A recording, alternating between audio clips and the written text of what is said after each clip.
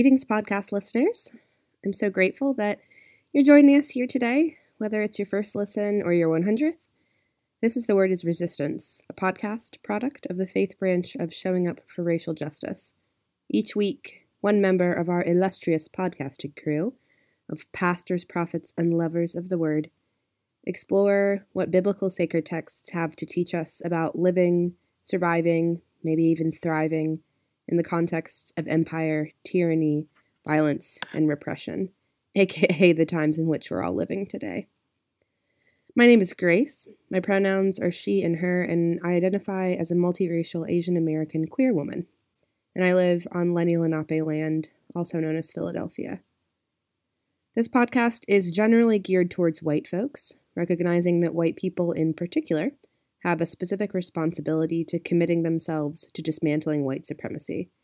And of course, in fact, we all have a role in resisting systemic injustice that we benefit from.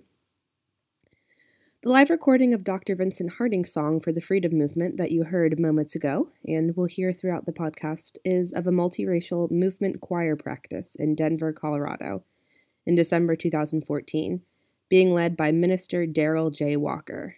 We are deeply grateful to the Freeney Harding family for letting us use this song for the podcast. Sisters, don't get weary. Courage, brothers, don't get weary. Courage, people, don't get weary.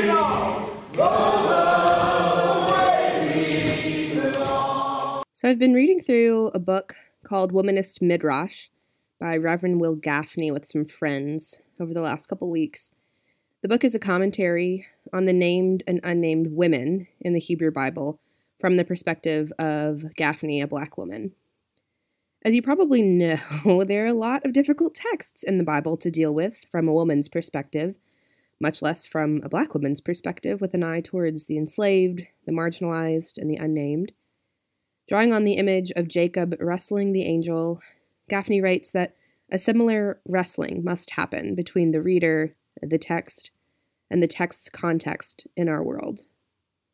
We wrestle with it because it has been received as scripture, she says.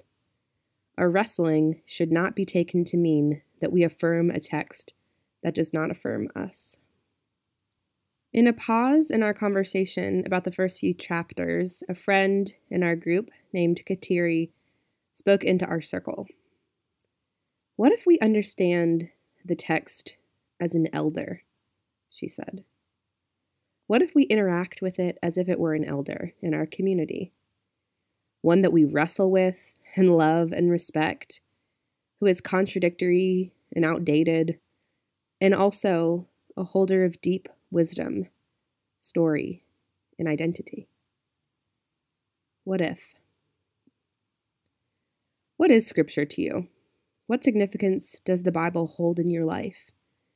If you're listening to this podcast, I imagine you care a little bit, at least, or are willing to try to recontextualize this book that has that mighty legacy of violence and oppression in your own life in some way. For today, I invite you into this thought experiment with me. Let's imagine the text as an elder, sitting in a place of honor and comfort and deep knowing in our communities. Let's talk to it like a living, breathing, crotchety and irritating, deeply wise and soft presence. I myself was raised with a strong value of respecting my elders. My mom's teaching style was always more of a showing rather than telling modality, so the things that she said to us explicitly in words, I remember very clearly. In this family, we respect our elders, she'd say. My mom was raised in Hawaii with all her grandparents, great aunties and uncles, and aging older family around her. My elder family members lived out the end of their lives in living rooms and family dinner circles, closely tied to the daily goings-on of the whole family. They kept the stories of my family's migration to Hawaii in the early 20th century close. They sit in overstuffed armchairs, giving commentary on family business or drama, the rest of us splayed out across the floor and crowded into couches. This elder presence and type of elder care is many things: a privilege, a cultural given, a product of its time and place. In this context, complicated and varied as it was, my mother was raised under the feet of the story keepers of my family, the transmitters of identity, the ones whose very presences amongst us were reminders of who we were. Some people say that just because you're old doesn't mean you're an elder, but I think that's also a product of a dominant culture without an elder tradition. Since the role is not valued, our aging comrades do not see it as a thing to grow into. How might the older folks in our lives live differently if there was an expectation that they needed to be wisdom keepers for the generations below them? How would it be different to know they were desperately needed? Are there elders present in your life, either related to you by blood or by choice, or maybe even in the spiritual realm? Try to call their presences into your consciousness. Try to access all the feelings you have about them, holding them in their fullness and honoring them as complete human beings. And finally, try to see yourself through their eyes, these story keepers we struggle with, these wise and deeply broken beloveds. How do they see you?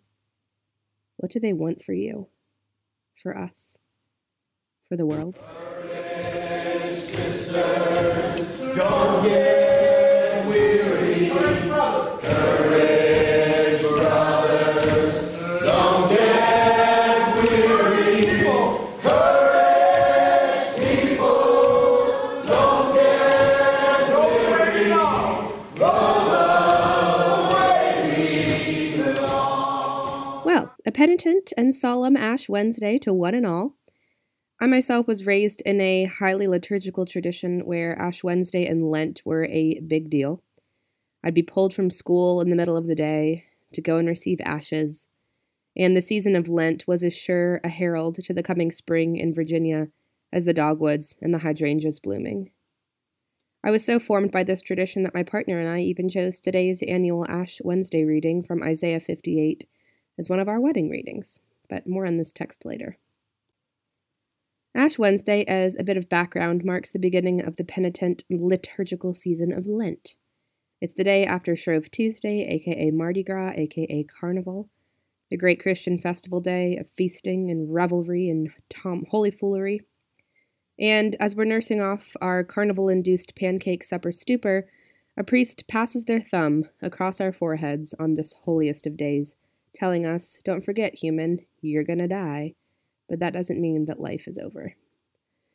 Depending on where you are in the world and who you hang around, you might see folks walking around with these ash crosses on their foreheads today. This practice has a long historical trajectory mostly related to the Catholic Church. Some would say it's pseudo-biblically based, in that throughout the Bible, references to donning sackcloth and ashes is a way people demonstrate penance, which is a central theme to Lent. There are also many who would argue that the practice is not biblical, and thus, in scare quotes, pagan or unchristian. Allow me to get up on the tiniest of soapboxes here for one moment and remind folks that while, obviously, I acknowledge the enormously oppressive presence that is the Catholic Church in the history of the world, oftentimes anti-Catholic practice sentiments are rooted in racism, xenophobia, and classism. And the Church, capital T-C, is different than the people in the pews. Okay, thanks for coming to my TED Talk. Moving on. So today starts Lent, which brings us to the topics of the readings I want to focus on.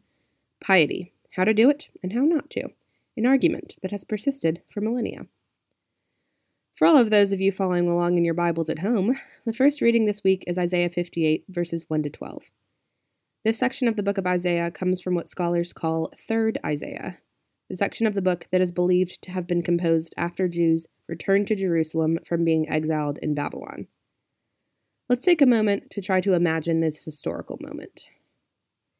The Babylonian exile occurred in 586 BCE. and is one of the most important and influential historical events that happens in the communal life of the composers of the Hebrew Bible.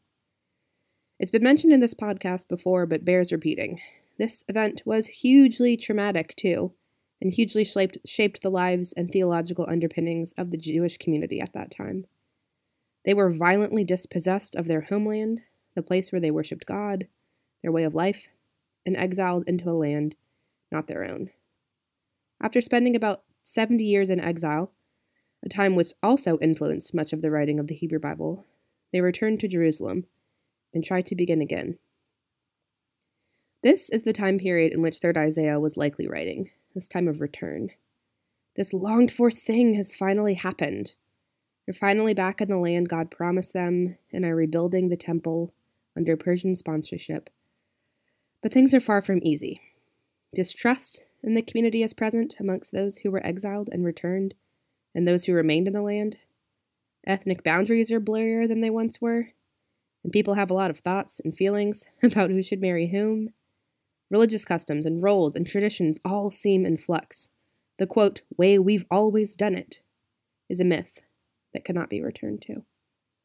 And, as is the case with trauma, there's the ever-present threat of future violence and conquering, the ever-present questions in the aftermath of acute trauma. How do we prevent this from ever happening again? What did we do to deserve all this? Who are we now? 3rd Isaiah's prophetic voice seems to be one among many, debating and discussing these questions. How are we to be together? How are we to be as a people of God? What do we do in light of all of this? And what does God want for us to be in these times when the stakes are so high? These times in which we are tired and scared in the midst of trauma. And, unsurprisingly, many people had a lot of strongly worded opinions about the answers to all of those questions. 3rd Isaiah's hot take from our passage today begins with God speaking to the prophet. Shout out, do not hold back. Lift up your voice like a trumpet. Announce to my people their rebellion, to the house of Jacob their sins. The people are seeking God. They want to know God's ways. They want to be near God. But they're not getting the affirmation that they want from God for these actions. The passage continues, Why do we fast, but you do not see, God? Why do we humble ourselves, but you do not notice? They complain. And God claps back at them. Look, you serve your own interests on your fast day and oppress all your workers. You fast only to quarrel and fight and to strike with a wicked fist. Is this such the fast that I choose? A day to humble oneself? Is it to bow down the head like a bulrush and to lie in sackcloth and ashes? This is one of those special times in the Bible where it's extremely clear that biblical translators and writers were not afraid of giving God's voice a little attitude, a little sarcasm. In this series of rhetorical questions, 3rd Isaiah is letting the people know, hey, what y'all are doing, this is not the move. God offers a reframing of these practices of piety. Is this not the fast that I choose? To loose the bonds of injustice, to undo the thongs of the yoke, to let the oppressed go free and to break every yoke? Is it not to share your bread with the hungry and bring the homeless poor into your house? When you see the naked, to cover them, and not to hide yourself from your own kin? Now this is the rowdy justice-dealing God voice we know and love of the prophets. The critique here is clear.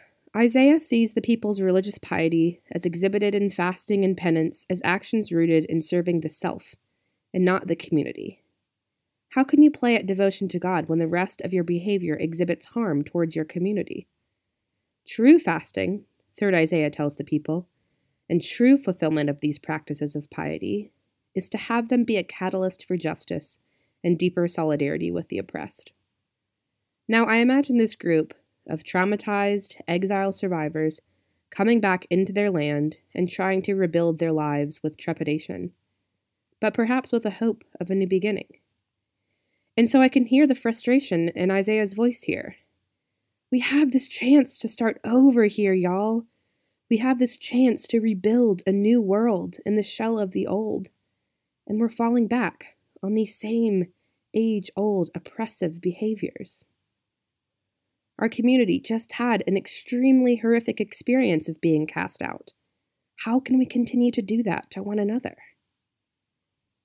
And the gospel passage today from Matthew 6 picks up on these themes in an even more explicitly instructive way. Jesus is teaching outright to his disciples. It's the passage that we get the Lord's Prayer. Jesus is literally teaching them how to pray, how to be pious, spiritual practices to sustain them in these similarly tumultuous, dangerous, and collectively traumatic times. The refrain throughout this passage in Matthew is, don't be like the hypocrites. Don't give alms and try to attract attention to yourself.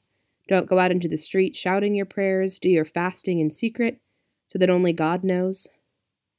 Beware of practicing your piety before others in order to be seen by them, verse 1 instructs us. For then you have no reward from your God in heaven. While 3rd Isaiah's critique of showy piety seems to be that the actions aren't grounded in justice, Matthew here is more worried about them being in public at all. Matthew encourages a secret piety, between God and you only. That's what God wants. So here we have two writers this week, Matthew and 3rd Isaiah, who are both Jews. They're both Jews, let's remember that, in our side-by-side comparisons of the Hebrew Bible and New Testament, especially as we're going into Lent. This is not a Christian writer versus Jewish writer thing. They're Jews who were writing about 600 years apart, both writing in the context of conquest and empire, 3rd Isaiah being in the wake of Babylonian conquest and in the midst of Persian rule, and Matthew writing during the time of Roman occupation. And, importantly, both are writing after extremely traumatic communal experiences happened to their communities. The Babylonian exile, as previously mentioned, and in Matthew's case, the total razing and destruction of the temple and Jerusalem itself by Rome. In both of these contexts, these writers are trying to tell a traumatized, demoralized, and terrified people how God wants them to act, how God wants them to be, practicing piety and practicing devotion to God. The spiritual stakes are extremely high. In these high stakes, Matthew's gospel is laced with anti-Pharisee sentiments. They're the foil to Jesus' do-goodery throughout the Gospel of Matthew. As we talk about a lot in this podcast, this anti-Pharisaic stereotype has caused incredible, tangible harm to the Jewish community across the centuries, and it is irresponsible for us as Christians to continue to perpetuate it. Matthew's presentation of us versus them, the Jesus-following Jews who are righteous and good, versus them, the Pharisee Jews who are antiquated, stuck in their ways, and perpetrators of injustice, is a binary that's not nearly complicated enough. Just as good practice, at the start of Lent, I'm going to link Serge Faith's really, really helpful toolkit on combating anti-Jewishness and anti-Semitism in the transcript of this podcast. One of the links in that toolkit is a tweet thread by Michael Weiss, in which he breaks down why conflating the Pharisees with hypocrites is not only anti-Semitic, but also historically a one-dimensional way of understanding Jewish midrash and theology at that time.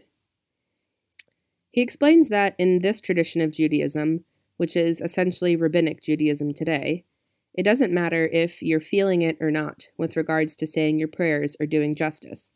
The point is just to do it. He writes, "It doesn't matter whether you feed the hungry and house the homeless because you love the poor, or because you want a tax deduction, or because you want to be respected by others. What matters is that the poor are fed and housed." And further, he identifies that there is ample evidence of debate and struggle within the Pharisaic community about just the thing that Jesus is concerned with, these outward signs of piety getting too grandiose. So while to us in Matthew we can read this chapter as if Jesus is dropping these truth bombs left and right and roasting these hypocritical Pharisees, any Pharisee reading it at the time would probably have been like, oh yes, this is an issue we talk about all the time. Outward signs of piety, yes. Debate and struggle and conversation about the right way to do things, to do piety and devotion to God, was totally intrinsic to this community. So where does this bring us today? If you're going to go get ashes this Wednesday, I wonder why you're doing it. I wonder why I'm doing it, honestly. It's, for me, some combination of all these things. I do it because communal ritual feels like a lifeboat to me these days, especially communal ritual that reminds me that one day my body will return to the earth, and that is simply the fullness of life. I do it because showing up to church feels similar to how I show up to my faith each day and each moment of each day. Sometimes it feels good just to show up, to put myself into the space where belief and hope for the world can exist, even if I don't have it within me. I open my Bible and say my prayers because it's a thing that I can do when it feels like there's nothing to do. I do it because it feels like accountability, a public declaration of struggling with this tradition and claiming my own work within it. Not, as Reverend Gaffney says, an acquiescence to it, but a commitment to grappling. And I do it because without actually doing the thing, without actually showing up to church on a Wednesday evening, or to a protest or a phone bank or to a conversation with a neighbor, I have no way of being in conversation with what's true. Without the praxis, the action and reflection cycle, I have no way of testing my inward hopes of reconciliation and grace and humility against the backdrop of the complicated world we live in. Today's complicated political arena and religious scene hold some of the same questions Isaiah and Matthew were facing. How are we to be a people of God in the world in a way that is right? I'd like us to return to the image of the text as elder. Instead of seeing it as a roadmap, which is of course impossible because it's full of contradictions and silence on all manner of topics, we can see it, the text, as a wise old one who has lived through a lot, accumulated a lot of wisdom, holds harmful prejudices that were shaped by trauma and ignorance, but someone who is still very much alive, who wants to be in dialogue with us, who wants to help us in these troubled times, someone who is deeply concerned for their family here on this planet, who we can grapple with, who holds stories and points of view that make us get up and leave the dinner table on holiday dinners, but who we return to because we must. Because it is who we are. We are building a new world. We are building a new world. We are building a builders must be strong. The question of public and private actions of justice and piety probably resonate for many of us in the social media age we're living in, especially for people with proximity to privilege. For instance, when you donate to a rad Black-led group or individual, do you post about it on social media? Is that just being braggadocious and trying to make yourself look woke and cool?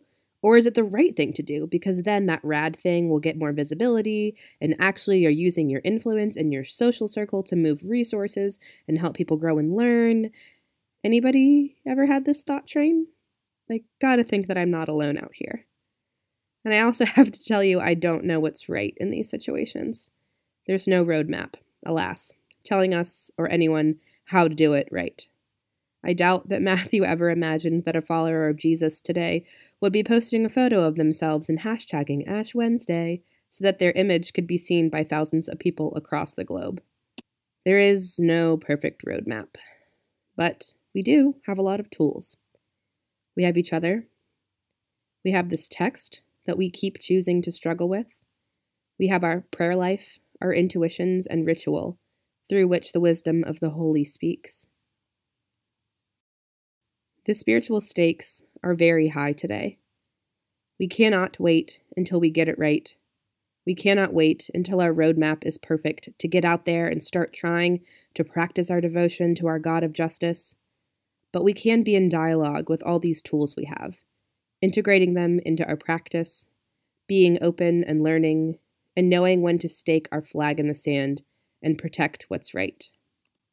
If there's any roadmap that Matthew and Isaiah give us today, It's that actually it is this holy struggle that is biblical. If we really want to do what the Bible says, we should listen to the many claims on truth and how to be faithful and struggle with them together. Listen, learn, grow, try again, return to it, like an elder. This week, I invite you into this holy praxis.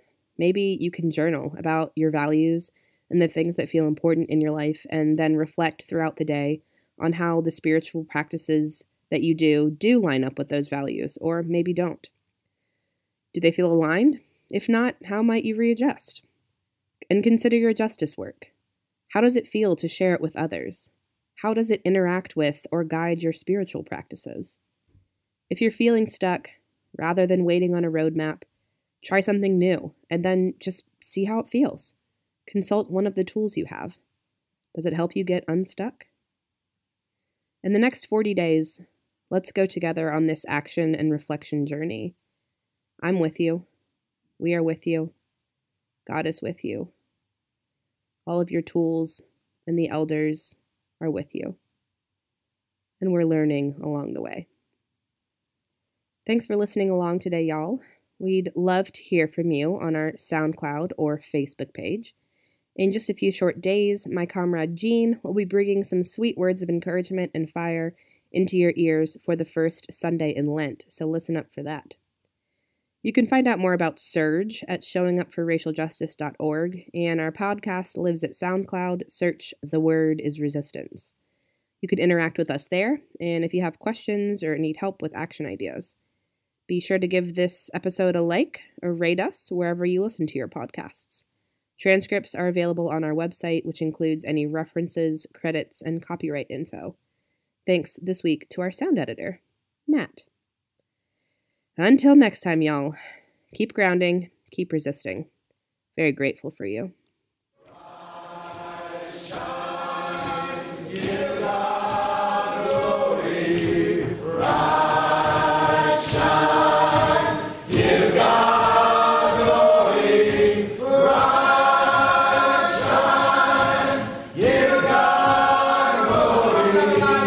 Children